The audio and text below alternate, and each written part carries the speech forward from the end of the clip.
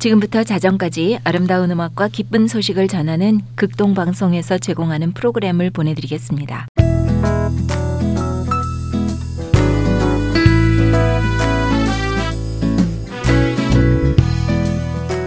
삶을 노래하며.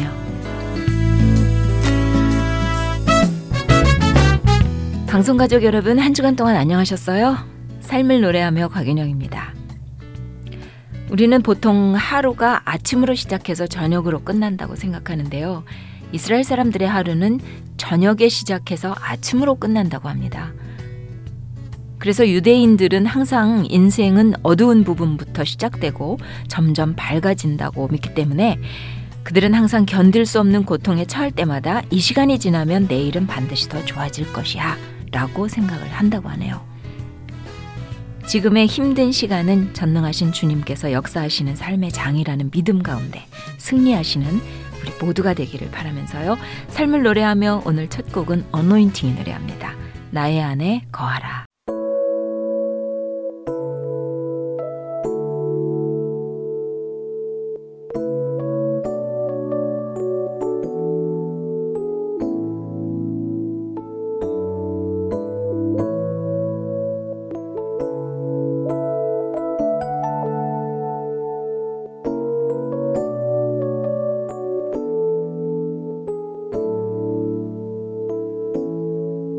나의 안에 거하라. 나는 내 하나님이니 모든 환난 가운데 너를 지키는 자라.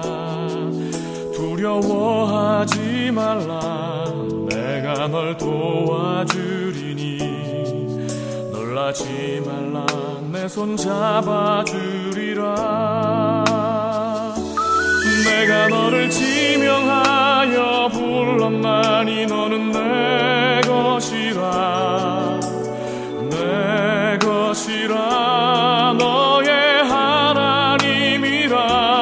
내가 너를 보배롭고 존귀하게 여기노라. 너를 사랑하는 내 여호와라.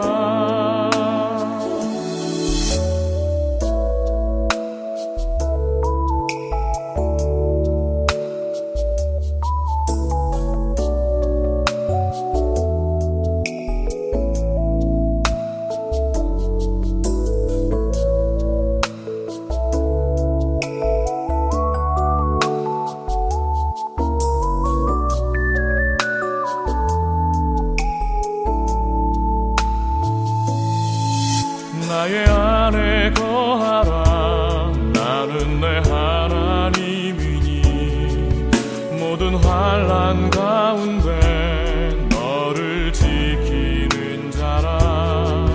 두려워하지 말라.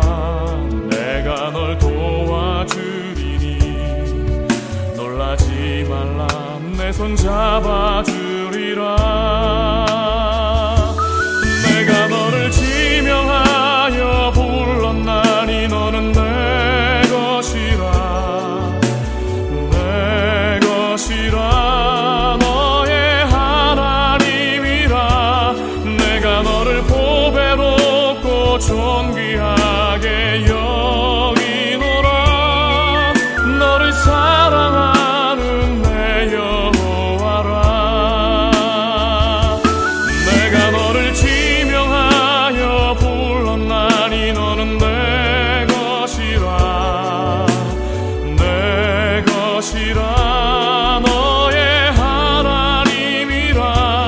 내가 너를 보배롭고 존귀하게 여기노라. 너를 사랑하는 내 여호와라. 나의 안에 거하라. 어노인팅 찬양으로 들으셨습니다.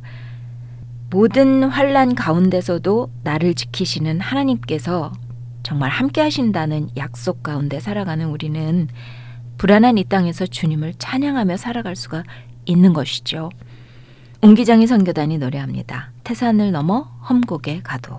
태산을 넘어 험곡에 가도 가운데로 걸어가며 주께서 항상 지키시기로 약속한 말씀 변치 않네. 하늘의 영광, 하늘의 영광, 나의 맘속에 차고도 넘쳐 할렐루야를 힘차게 불러 영원히 주를 찬양하리.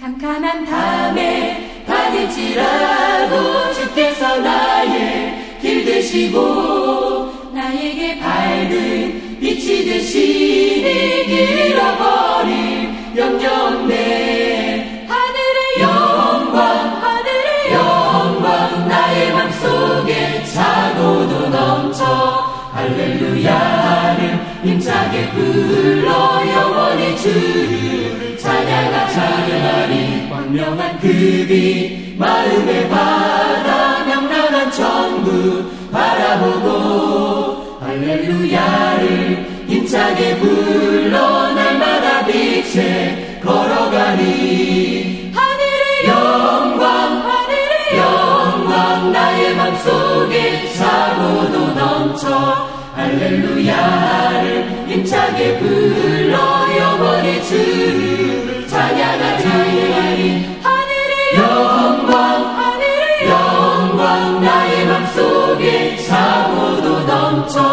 할렐루야를 힘차게 불러 영원히 주를 찬양하리. 태산을 넘어 험곡에 가도 옹기장이 선교단의 노래로 들으셨습니다. 삶을 노래하며 이 시간은 삶을 노래하며 살 수 있는 이유를 아름다운 노래와 엮어서 꾸며드리고 있는데요. 감동적인 이야기를 함께 나누는 아름다운 이야기, 영적인 삶에 꼭 필요한 다양한 주제를 이야기로 푸는 꿈이 있는 자유의 정종훈 목사와 함께, 그리고 여러분이 좋아하는 노래를 함께 나누는 내가 좋아하는 노래 등의 코너가 준비되어 있습니다.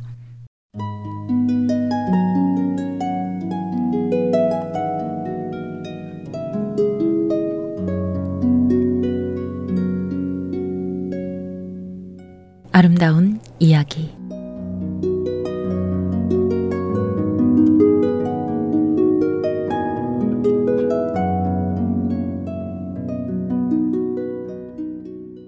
공산권이 무너지기 전에 공산권 선교에 주력했던 리차드 범블렌트라는 유명한 목사가 있었습니다. 그는 자주 감옥에 투옥되었습니다. 그리고 공산당원들에게 생명의 위협도 여러 차례 받았습니다. 투옥될 때마다 그는 품속에 간직한 작은 성경을 꺼내 그것을 밤낮으로 읽었습니다. 언제 어떻게 생명이 사라질지 모르는 그런 불안과 두려움의 한복판에 서서 그의 마음을 가장 강하게 사로잡았던 메시지는 바로 두려워 말라라는 말씀이었습니다. 성경에서 이 단어가 나올 때마다 범블렌트 목사는 새로운 용기를 얻었습니다.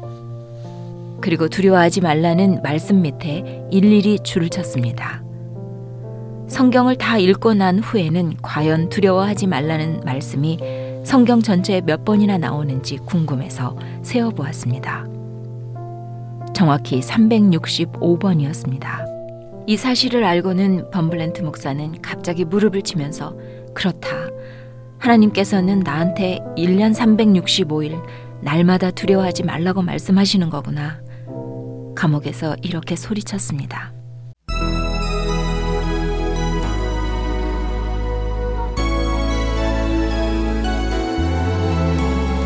행복한 나날 힘겨운 세월 누구라도 내일 일 붙잡을 순 없네. 때론 권하여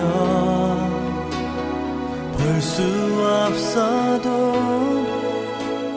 주님 나와 함께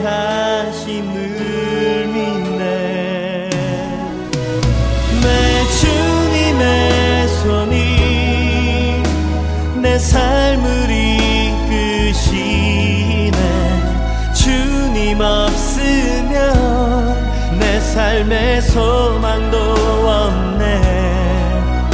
내 삶은 주 안에 환히 보이진 않아도 내 영혼 주 찬양해.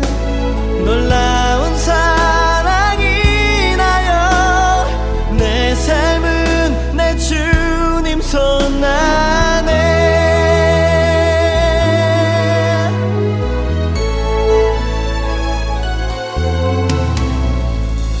망망한 바다 불 밝혀주는 등대 같은 주 말씀 내 길을 비추네. 주 얼굴 볼수록 커져가는 믿음 두려움 없이 내 삶 주께 맡기리. 내 주님의 손이 내 삶을 이끄시네. 주님 없으면 내 삶의 소망도 없네. 내 삶은 주 안에 환히 보이진 않아도 내 영혼 주 찬양해. 놀라운 사랑이 나여 내 삶은 내 주님 손 안에. 나 약할 때 내 주님 날 붙드시리. 주의 손이 날 강하게 하시네.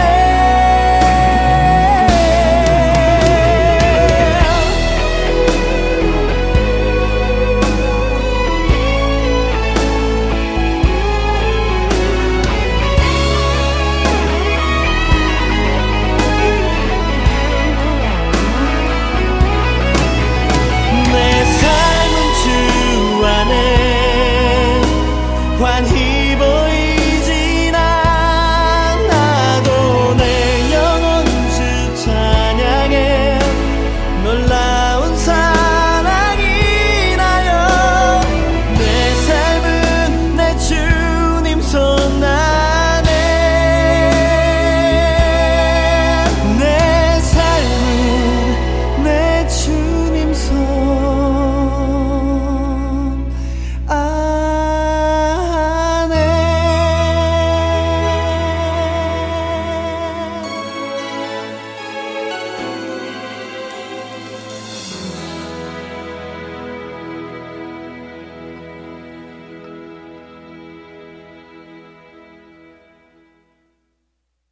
내 삶은 주 안에 환히 보이지는 않아도 내 영혼 주 찬양해. 놀라운 사랑이 나요 내 주님 손 안에. 천관욱 목사님의 음성으로 들으셨습니다. 혹시 우리가 잊을까봐 1년 365일 매일매일 두려워하지 말라고 말씀하고 계신 하나님의 사랑이 정말 가슴 깊이 느껴집니다.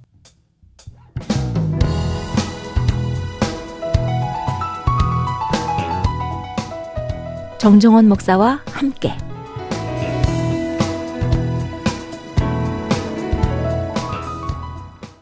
오늘도 IM 철치의 담임이시면서 꿈이 있는 자유의 정정원 목사님께서 나와 계십니다. 어서 오십시오. 네, 안녕하세요. 안녕하셨어요. 네. 지난주에 우리가 오병이어의 기적을 했었죠. 예. 오늘은 어떤 주제를 가지고 나오셨나요? 오병이어의 기적과 짝이 되는 사건이 있어요. 짝이 되는 사건이요? 예수님께서 오병이어의 어떤 기적을 베푼 이후에 네. 많은 무리들이 이분을 우리가 모시면 먹는 문제는 더 이상 해결돼 있고 더 이상 고민이 네. 없겠구나 하면서 임금을 삼으려는 이런 사건이 일어납니다. 엄청난 파워를 느꼈겠죠. 예. 그래서 예수님께 몰려와서 강제로 임금을 삼으려는 압력을 받다 보니까 예수님이 그 상황을 빠져나와야 되거든요. 네. 빠져나오는데 제자들과 자신을 분리시켜서 제자들에게 저 바다 건너편으로 가라고 재촉하십니다. 그런 상황에서 예수님의 제자들이 예. 바다 건너가는 과정에서 네. 큰 풍랑을 만나게 됩니다. 그래서 그 풍랑을 만나는 이런 사건을 통해서 배워야 될 그런 큰 교훈이 있거든요. 그래서 오늘 이 풍랑에 대한 과정, 또 풍랑을 해결하는 예수님, 네. 예수님께서 다가오셔서 이걸 해결하시면서 내니 두려워 말라 말씀하시거든요. 이 내니 두려워 말라는 이 말씀이 아주 파격적인 선언이시거든요. 네. 인간의 그냥 단순한 말이 아니라 마치 모세가 가시덤불 가운데서 모세가 하나님을 대면했을 때 하나님의 어떤 그런 이름을 묻잖아요. 그럴 때 I am who I am이라고 말씀하시잖아요. 이때 나는 나다라고 말씀하셨던 것과 똑같은 톤이죠. It is I. Do not be afraid. 내니 두려워 말라라고 선언하십니다. 네. 그런데요. 오병이어의 기적을 일으키시고 많은 사람들이 왕으로 임금으로 모시려고 그랬을 때 보통 사람들 같으면은 얼마나 좋겠어요. 명예와 네. 뭐 권력과 그런 것들이 다 그냥 한꺼번에 오는 순간인데. 네. 근데 그 순간을 멀리하시고 제자들을 먼저 격리시킨 거잖아요. 멀리 네. 가시라고 하고 혼자 산으로 가셨다고 그러셨는데 네. 예수님은 왜 그렇게 하셨을까요? 사실 세상은 네. 가장 큰 관심이 명성이잖아요. 네. 예수님은 짧은 시간에 이걸 다 얻을 수 있는 순간이 온 거죠, 사실은요. 그러니까요. 근데 우리가 경험해서 알지만 인기는 독이라는 사실을 깨닫잖아요.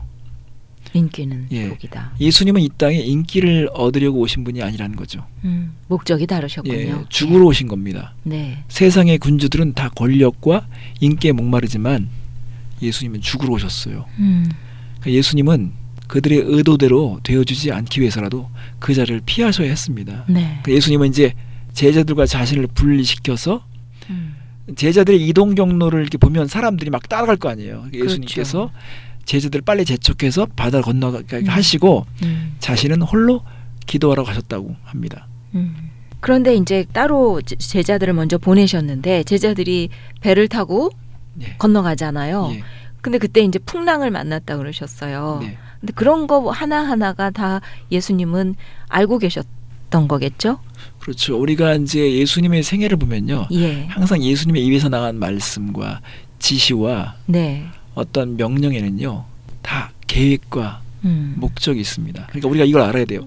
예수님의 입에서 나간 명령은 반드시 거기에 계획과 목적이 있다는 거. 그러면 이 경우에는 어떤 계획과 어떤 목적이 있었을까요? 예. 자, 예수님의 제자들이 오병이어의 기적을 경험한 상황에서요. 네.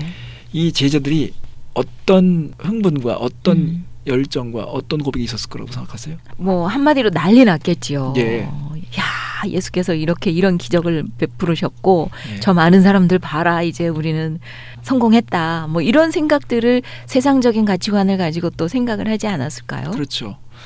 월드컵에서 네. 막 4강에 올라갔을 때 국민들이 모였을 때 그 대화가 막 꼽혔잖아요. 뭐 선수의 그렇죠. 이름부터 시작해가지고 정말 대단했잖아요. 네. 근데 이 오병이어의 기적을 경험한 이 제자들은요. 거의 흥분의 극치였을 거예요. 그리고 그랬을 예수님에 것 대한 같아요. 자신감. 네. 예수님이 자랑스럽고 정말 우리 예수님 따르기 잘했다. 뭐 별별 네. 얘기 나왔을 거 아니에요. 그러게요. 근데 우리가 어떤 축복과 기적을 경험했을 때는 예수님 반드시 그 다음 스텝으로 우리의 믿음의 실체, 네. 우리가 무엇을 보고 그런 고백을 하는 것인가, 우리가 결국은 우리의 믿음이 어디서 나온 것이냐, 우리의 믿음의 순도와 우리의 믿음의 강도, 우리의 믿음이 가지고 있는 실체를 반드시 드러내고 싶어 하신다는 거죠. 그러니까는 항상 축복을 경험한 다음에는 우리는 풍랑 한가운데 서는 것을 예상해야 한다는 것입니다. 네. 왜 예수님께서 이런 과정을 겪게 하셨는가? 저는 예수님의 놀라운 계획이 있다는 것을 깨닫습니다. 왜냐하면 사도행전 3, 4장을 보면 네. 베드로의 설교를 통해 수천 명이 구원받잖아요. 이거는 네. 엄청난 일이잖아요. 마치 5천 명이 그 오병이어로다가 빵을 경험한 것처럼 수천 명이 베드로의 메시지를 듣고서 사도의 메시지를 듣고서는요 구원을 얻잖아요. 네. 영의 양식을 얻고 구원 얻잖아요. 근데 그 다음 장으로 가면요 이 제자들은요 심각한 핍박을 받게 됩니다.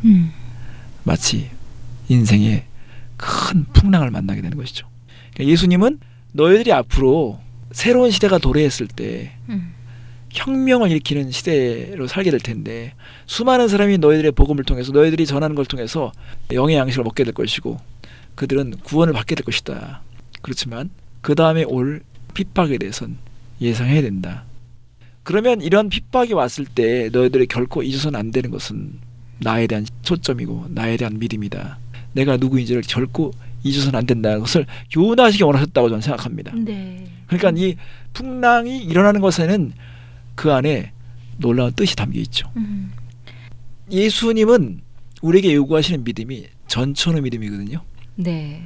땅에도 주님, 바다에도 주님, 하늘에도 주님, 이런 모든 부분에 있어서 예수님이 어떤 분이시에 대한 확실한 인식을 갖고 살게 되기를 원하시는 거죠. 네. 그럼 보세요. 예수님의 제자들이 오병이어의 기적을 봤어요. 그러면 쉽게 말하면 떡은 땅의 소산물이잖아요.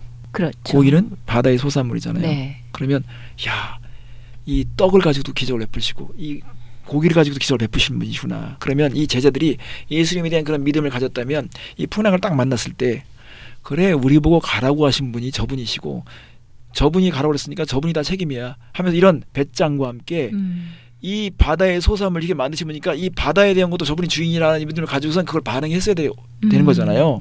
제자들은 어떻게 반응했나요? 근데 제자들은 예수님에 대한 어떤 구원 요청이라든가 예수님에 대한 신뢰를 보이지 않고 네. 다시 자신의 전문성으로 돌아간 거죠. 다 어부 출신들이 대부분이잖아요. 네. 근데 제가 이제 어렸을 때 그 바닷가 근처에 살았어요. 제가 살던 집에서 네. 한 30분 정도 차를 타고 가면 바닷가가 나왔어요. 그러면 이제 초등학교 때 바닷가 근처에 사는 친구들이 있어서 오후에 친구들 따라서 바닷가 가면 막 뱃놀이도 하고 그랬어요. 제가 신기한 걸 깨달았어요. 뭐냐면 이렇게 뱃놀이 하다 가면 물이 막 들어오잖아요. 그러면 저는 두렵거든요. 근데 배가 너무 막 이렇게 출렁이 오면요. 지혜로운 사람들은 어느 정도 배에 물을 채운다는 거예요. 배가 묵직해지니까. 네. 여기 이제 역설이 있는 거잖아요.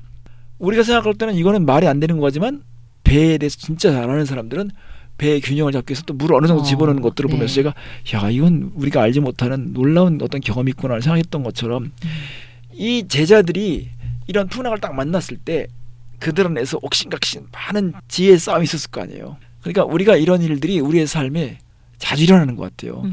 우리가 축복받고 어떤 기적을 체험해서 막 은혜 받고 뭐 부흥을 경험하고 하잖아요. 그러다가 어떤 시련이 딱 닥치면 그러니까 예수님께서 왜 이런 걸 주셨을까? 여기서 우리가 무엇을 배워야 되지? 예수님께서 여기서 무엇을 원하시지라는 것을 묻기보다는 그 환경에 다시 빠져들잖아요. 그렇죠. 그래서 그걸 해결하려고 바쁘잖아요. 저도 우리 교회 성도를 볼 때 이런 게 있어요. 막 금식하고 그래서 기적을 해. 이번에 금식하면서 은혜를 깨달았어요. 막 그래요. 근데 얼마가 있다가요. 부부가 사이가 안 좋은 거예요. 또 가정에 어떤 심각한 시련이 닥치고 어려움이 있는 거죠. 그러면 실족해하거나 또 자기의 환경이 빠져야 돼. 그러니까 우리가 이런 말씀을 볼 때 예. 야, 제자들 왜 이렇게 미련하냐. 아 조금 전에 그런 기적을 보고서 왜 이래? 라고 말할 수 있는데 똑같네요. 지금. 사실 우리는 전후적으로 알기 때문에 그렇게 말하잖아요. 우리가 성경에서 이미 나와 있는 사건을 알기 때문에 그렇게 해야죠. 제자들은 항상 한 치 앞을 못 피면서 앞으로 5분에 어떤 일이 닥칠지 모르면서 가다가 또 이런 일이 닥치면 또 예수님을 까먹고 또 현실에 빠져가지고 또 그들은 자기 나름대로 최선을 다하는 거예요. 그런 것처럼 우리도 마찬가지잖아요.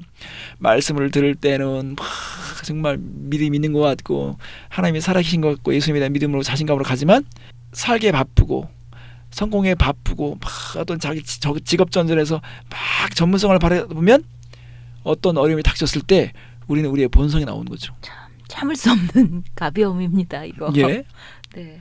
그래서 이들이 빵과 물고기를 잘만 묵상했으면 네. 얼마나 좋았을까 하는 생각도 드는 거죠. 그러니까 제자들이 미련하고 어리석어 보이지만 우리 자신들을 한번 돌아봐야 될 것 같아요. 네. 예수님께서 베푸신 축복, 기적 그 뒤에 제자들이 만난 풍랑처럼 우리가 생활 속에서 정말 그런 축복을 경험하고 하나님께 정말 은혜 받고 행복한 그 뒤에 예기치 못한 풍랑이 생활 속에서 찾아올 때. 네. 그러니까 이제 사람들이 믿는 것을 가만히 보면요. 보고 들은 것을 믿는 게 아니라 자기가 원하는 것을 믿는 경우가 많은 것 같아요. 아이고야. 네.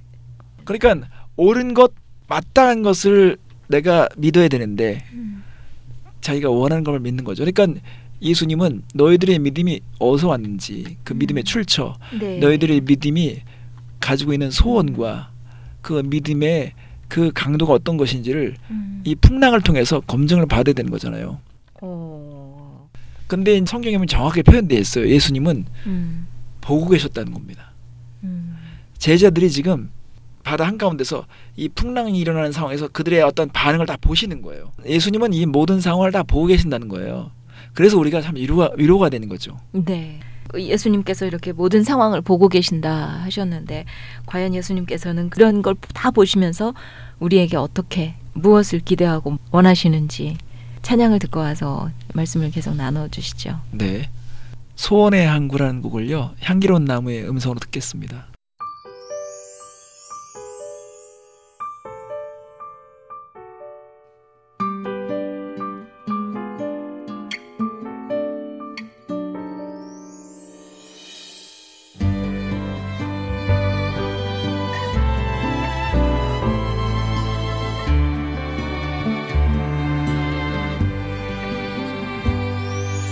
구주여 광풍이 불어 큰 물결이 뛰놀며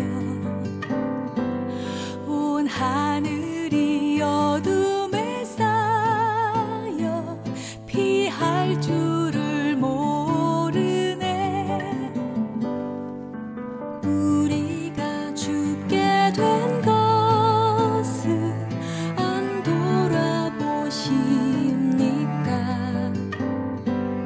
늘 불안에 쌓여서 사니 날 붙들어 주소서. 거친 바다 위에 한 조각 나뭇잎과 같으니 연약한 우리를 불쌍히 여겨 도와주옵소서. 주께서 바람을 꾸짖어 잠잠하게 하시고 우리 맘속에 평안을 가득하게 하시네. 기쁨 중에 소원하는 항구로 인도하시네.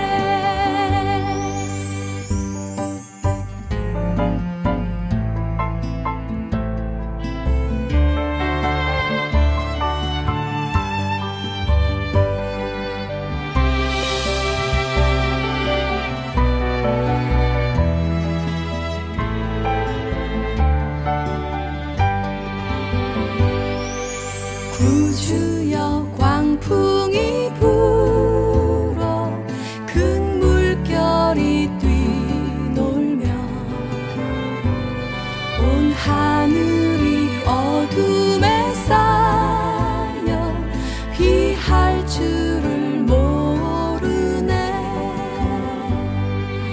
우리가 죽게 된 것을 안 돌아보시니까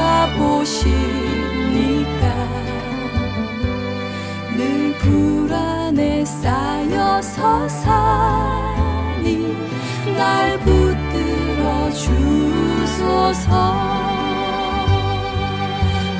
거친 바다 위에 한 조각 나뭇잎과 같으니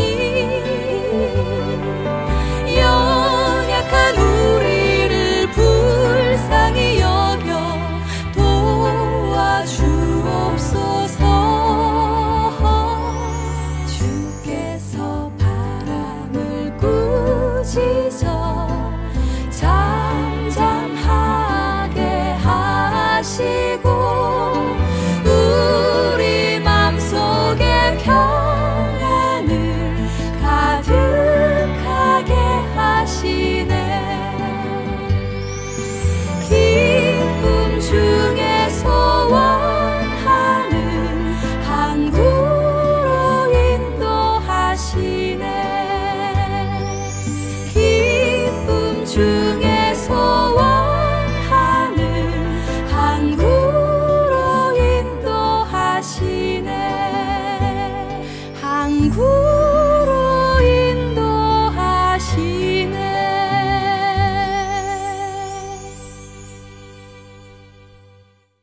소원의 항구 향기로운 나무의 노래로 들으셨습니다. 지금 여러분께서는 삶을 노래하며 정정호 목사와 함께 코너를 듣고 계십니다. 오늘은 내니 두려워 말라라는 주제를 가지고 말씀을 나누고 있는데요.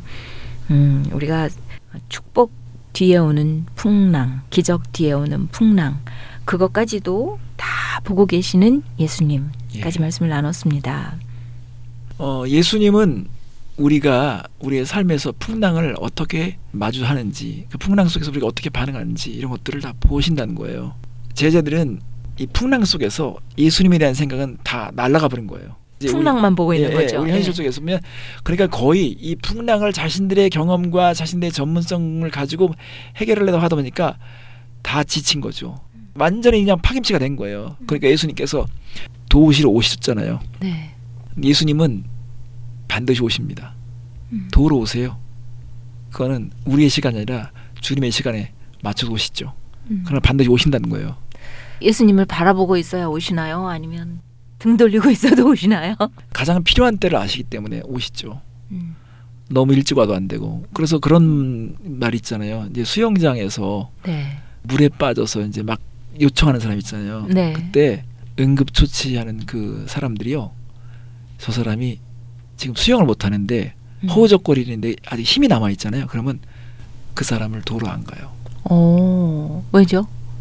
왜냐면 그 사람이요. 예. 아직 힘이 남아 있을 때 도우러 가면 안간 힘을 가지고 그냥 부둥켜 안고서는요. 그 사람도 위험하게 만들어준다는 거죠. 네. 도우러 간 사람이 아주 탁월한 사람이면 모르겠지만 어설픈 사람이면요. 같이 위험할 수 있으니까 제가 어릴 때는 그래서 그런 얘기 들었어요. 뭐 한 방 치라.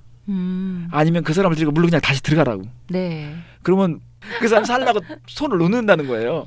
네. 살다 보면 이제 그런 전문성에서 나온 지혜도 있는데 예수님은 모든 상황을 다 아시죠. 그러니까는 어느 시점에 가야 되는지 아시는 거죠. 그래서 예수님께서는 반드시 주님의 시간에 도우러 오시는데 이제 시차가 있는 거죠. 우리가 생각하는 것과는. 그런데 이제 여기서 우리가 또 한 가지 교훈을 얻을 수 있는 게 뭐냐면요. 예수님이 이렇게 도우러 가셨는데 예수님의 제자들이 얼마 전에 봤던 그 예수님에 대해서 뭐라고 고백하면 유령이라고 고백합니다. 예수님이 나타나셨는데 유령이다. 네, 유령이라고 말하는 거죠. 못 알아보는 거네요. 물론 이제 여러 가지 착시 현상과 이들이 정신이 지쳐 있는 상황에서 네. 예수님이 도우러 오셨기 때문에 그렇게 고백할 수 있다고 볼 수도 있겠지만 이런 일들이요 우리의 삶에 똑같이 일어나더라고요. 제가 예를 하나 들어볼게요. 네. 저희 교회도 어느 자매가 불교 집안에서 오랫동안 있다가 이제 신앙생활 하다 보니까 우환이 닥친다고 그럴까요?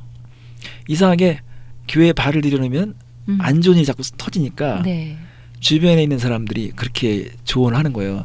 네가 오랫동안 믿던 신을 믿어야지. 신앙을 바꾸니까 이런 일이 있으니까 이 우환을 벗어나려면 다시 원래대로 돌아가라 이렇게 말하는 거예요. 그런 소리 많이들 하죠. 예. 네. 그러면 사실은 생각해 봐야 돼요. 진짜 여기에 뭐가 있나 보다. 그쵸. 하고 그걸 진짜 알려고 달려들어야 되는데 무서워서 뒤로 뺄 수 있거든요. 그러니까는 어떤 사람이 신앙생활을 시작하자마자 이런 풍랑을 만났어요. 어려움을 만났어요. 그러면 거의 죽다 살아나갔단 말이에요. 그러면 이제 어떤 뭐 권사님이라든가 뭐 교회 그 신실한 사람이 도와주러 가잖아요. 이 사람 마음에 정한 거예요. 네.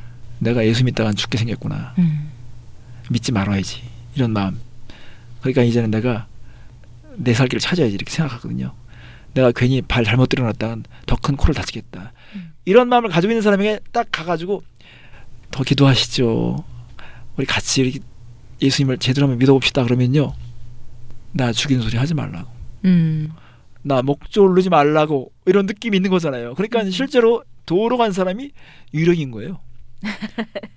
도우러 간 사람이 실제 그 사람을 힘들게 하는 거죠. 그러니까 네. 그럴 수 있겠네요. 어떤 사람은 네. 진짜 내쫓는다든지 예. 더 이상 나 상관하지 말라고 할 수 있는 거잖아요. 그러니까 이제는 산다는 개념, 죽는다는 개념이 바뀌어버리는 거예요. 그러니까 우리가 죽어야 산다 이런 개념이 어느 때는 나라도 살아야지. 그러니까 예수님의 제자들이 그 전에는 마치 주님을 위해서 헌신할 것 같고 주님을 주님으로 섬길 것 같고 주님에 대한 찬양으로 가득 찼던 사람들인데 예수님이 다가오니까 유령이다. 아니 어떻게 도우러 오신 분을 유령이라고 고백할 수 있어요. 이때 예수님께서 제자들에게 놀라운 선언을 하십니다. 내니 두려워 말라. 너희들이 아까 들에서 네. 경험했던 바로 너희들이 주라고 찬양했던 그가 바로 나야. It is I. Do not be afraid. 두려워 말라 그랬는데 여기서 예수님께서 nen이란 말을 하셨을 때 우리가 주의해야 합니다. 이제 헬라어에서 에고 에임이란 말이 있어요. 나는 항상 있다라는 표현이거든요. 네. 예수님의 선언은요 엄청난 선언입니다. 항상 예수님은 뭘 말씀하실 때 아멘을 2번 말씀하시고 하는 경우가 많았어요. 그러니까 우리가 성경에서 번역 보면 진실로 진실로라고 하잖아요. 네. 이 진실로 진실로 할 때 예수님이 항상 어떤 중요한 말씀하실 때는요 먼저 아멘을 2번 하시고 하셨어요. 아멘, 아멘 하시고 말씀하셨을 때는요 이건 내가 나에게 보증한다. 네. 나는 이 말을 이룰 것이라고 말씀하신 것처럼 예수님께서 내니 두려워 말라 하셨잖아요. 이거는 충격적인 선언인 거예요. 자 그러면 보세요. 우리가 이제 그 예수님에 대해서 어떤 인식을 갖냐에 따라서 신앙이 도약을 하는 경우가 있어요. 그러니까 사람은 신앙이 도약하는 데 있어서 예수님에 대한 인식이 바뀔 때 도약하거든요. 네. 자 그렇다면 예수님이 누구냐라고 봤을 때 예수님은 하나님이시잖아요. 네. 그러니까 보이지 않는 하나님이 인간의 육신을 입고 이 땅에 찾아오신 것이죠. 그러니까 예수님은 천지를 지으신 분이세요.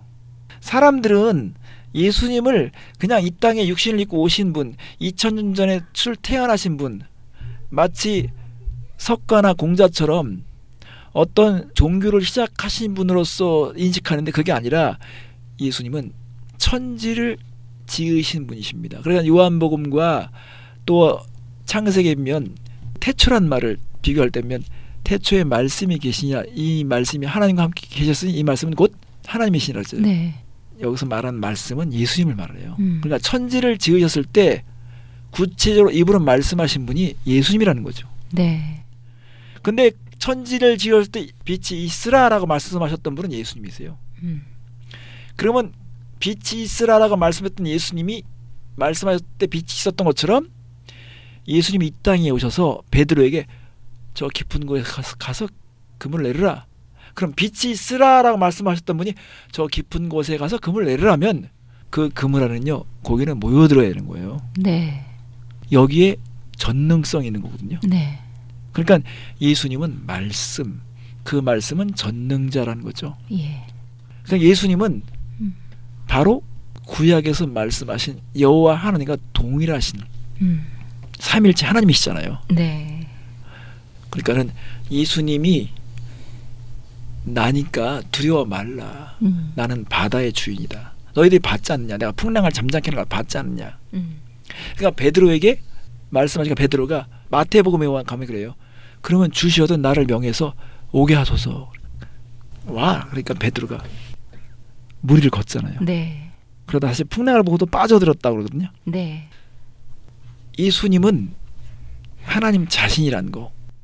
그래서 우리는 우리의 믿음을 어디에 둬야 될 것인가? 예수님에 대한 신뢰를 둬야 됩니다. 네. 여기서 또 한 가지 더 말씀드릴 게 있어요. 우리가 하나님, 예수님 이렇게 하잖아요. 근데 하나님 그러면 우리는 하나님을 타이틀로 봐야 됩니다. 그래서 우리가 예수님을 하나님으로 보는 것, 예수님은 구체적으로 어떤 하나님인가를 보여주신 분이시거든요. 이 땅에서. 네. 아, 예수님은 하나님이 어떤 분이신지를 구체적으로 계시해 주신 분이신데 우리의 필요를 채워주신 분이가 예수님 I am 다음에 가로치면 그 I am 나는 빛이다. 나는 생명의 떡이다. 그러면 이 모든 것은 우리의 필요한 모든 것들을 다 채울 수 있는 분이시거든요. 네. 그래서 예수님이 우리의 로드다. 그러면 우리가 예수님에 대한 믿음은 절대 믿음. 어떤 상황이든가 예수님에 대한 믿음을 놓쳐서는 안 되는 그런 분이라고 봐야 합니다. 그래서 풍랑을 만난 것을 통해서 우리가 정리해보자면 찬양을 한 곡 듣고 얘기를 해주시죠. 예, 김명식 씨가 부른 오직 예수 함께 들었으면 좋겠습니다.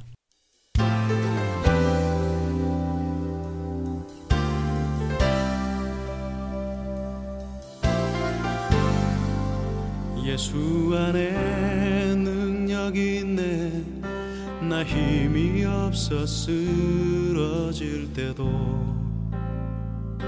넘치는 은혜와 사랑 그 능력으로 승리 얻으리. 나는 인생의 성공을 너무 소중히 여겼네. 세상 영광보다 귀한 주님의 은혜. 오직 예수 나의 믿음,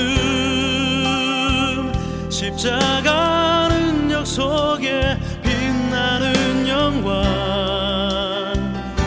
내 모든 승리로 주님께 영광을. 나의 힘, 나의 소망, 오직 예수.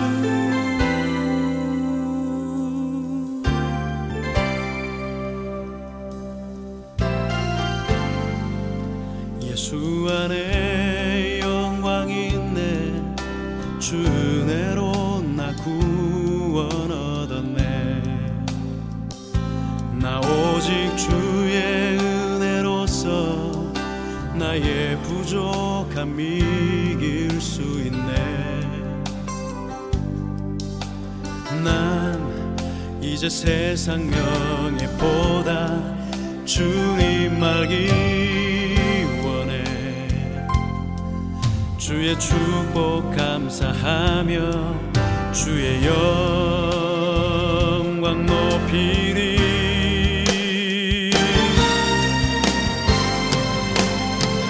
오직 예수 나의 믿음, 십자가 능력 속에 빛나는 영광, 내 모든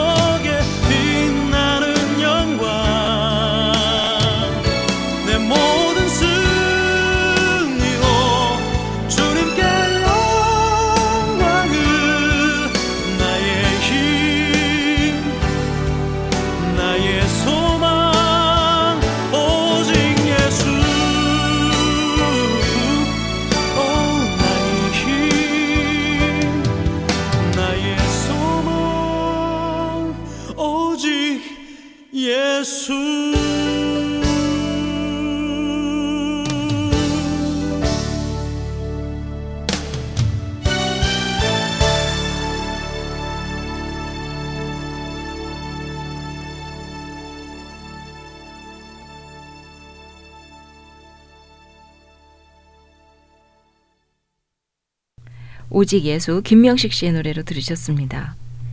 지금 여러분께서는 삶을 노래하며 정정호 목사와 함께 코너를 듣고 계십니다. 오늘은 내니 두려워 말라라는 주제를 놓고 말씀을 나누고 있습니다.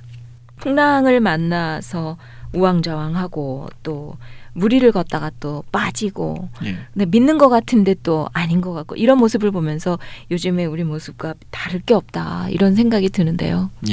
과연 믿음이라는 것이 어떤 것일까요? 우리의 믿음은 하나님의 인격을 믿는 거거든요. 하나님의 인격. 그런 거 있잖아요. 나는 그 사람 믿는데 그 사람 말을 못 믿겠다. 그건 모순이거든요. 그렇죠. 결국은 인격을 믿는다는 것은 그 사람의 말을 믿는 것입니다.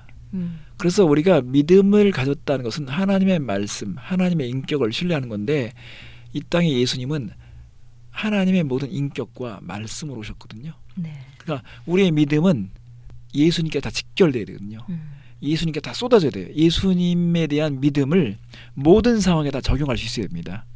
믿음이 온전하다는 것은 결국 어떤 상황에도 예수님을 믿는다는 말과 똑같습니다.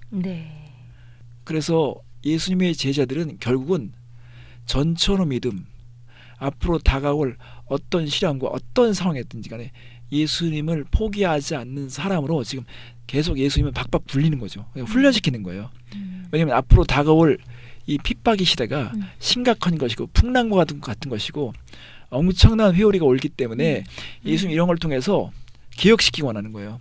봐라, 너희들에게 있어 축복이 주어지고 어떤 기적이 주어진 다음에는 이런 풍랑 한가운데 설 수도 있다는 것을 예상해야 된다. 그러나 이런 풍랑 가운데도 너희들이 잊지 말할 것은 내가 주라는 것. 네. 내가 모든 상황의 주인이라는 것을 절대 잊지 말아라. 이런 것을 제자들은 계속 다각도로 훈련받는 거예요. 그러니까 바다에서도 또 땅에서도 어떤 모든 상황마다 예수님은 이제 이런 제자들을 믿음의 훈련을 시키는 것인데 우리도 여기서 예외가 될 수 없죠. 그래서 믿음이 온전하다는 것은 어떤 상황에도 예수님을 믿어 드리는 것이죠. 네. 그래서 이제 우리가 이 오병이어의 기적을 체험한 이후에 풍랑 한가운데 서 있던 제자들을 통해서 볼 수 있었던 것처럼 하나님은 이런 과정을 통해서 끊임없이 믿음에 대한 점검, 우리의 믿음이 어디서 온 것인가, 우리의 믿음은 예수님께 포커스를 맞춰야 된다는 것이죠. 예수님을 바라봐야 된다는 것입니다. 예수님이 누구인가에 대해서 우리가 분명한 고백을 할 수 있어야 되고 거기에 우리의 믿음이 실려져야 된다고 보는 것입니다. 풍랑에서 허우적거리고 있는 이런 사람들의 모습을 보면서 오늘 우리에게 어떤 의미가 있는가 이걸 한번 생각해 볼 수 있을 것 같아요. 내 삶의 폭풍우를 경험하고 또 풍랑 속에서 허우적거릴 때 내가 믿는 예수님은 멀리 계시다고 느낄 수 있는 거잖아요. 또 공간적으로도 멀리 있다고 느끼는 사람도 있을 거 아니에요. 그렇죠. 또 내가 이렇게 외롭게 노를 젓고 있는데 예수님은 과연 보고 계실까? 네, 예수님은 보고 계신다는 거예요. 네. 그리고 예수님은 애굽 백성의 고통과 부르심을 들으셨던 것처럼 오늘 우리의 시름과 우리의 고통을 다 아신다는 것입니다. 네. 우리가 예수님에 대한 믿음을 배우기 위해서 이 풍랑이 있다면 네. 빨리 벗어날 수 있는 것은요. 네. 빨리 예수님에 대한 믿음을 결정져야 되는 것이죠. 그렇죠. 그게 이제 시험을 빨리 끝내는 길이라고 생각합니다. 네, 오늘도 정말 값진 말씀 감사합니다. 근데요, 미주지사 홈페이지를 새롭게 단장을 했는데 방송 들으시는 분들 한번 들어가 보세요. usk.febc.net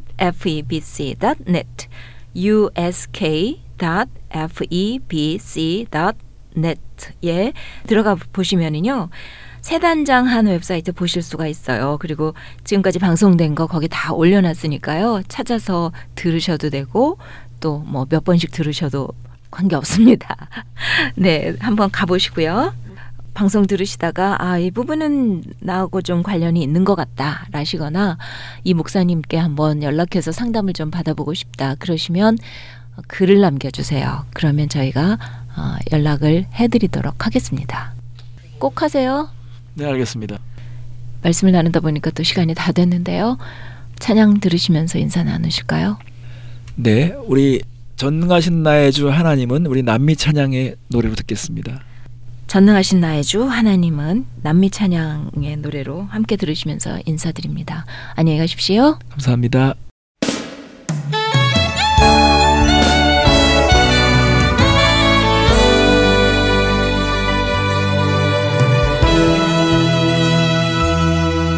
전능하신 나의 주 하나님은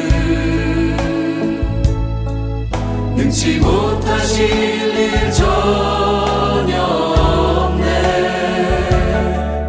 우리의 모든 간구도 우리의 모든 생각도 우리의 모든 꿈과 모든 소망도 신실하신 나의 주 하나님은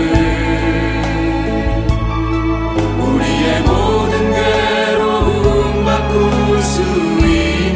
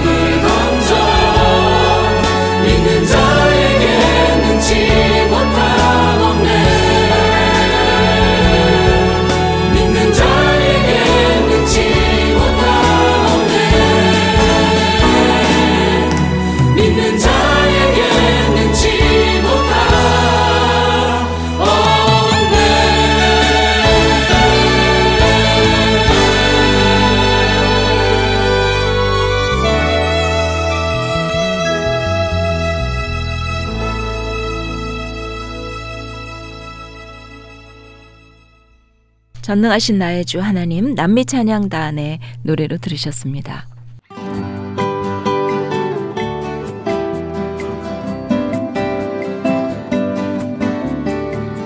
내가 좋아하는 노래.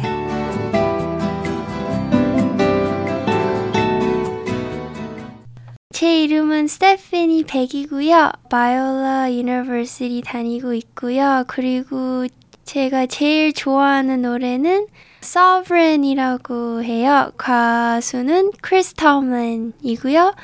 이 노래는 하나님이 항상 우리 힘들 때나 하고 기쁠 때 지켜주는 그런 메시지가 있어요. 그래서 다 들었으면 좋겠습니다.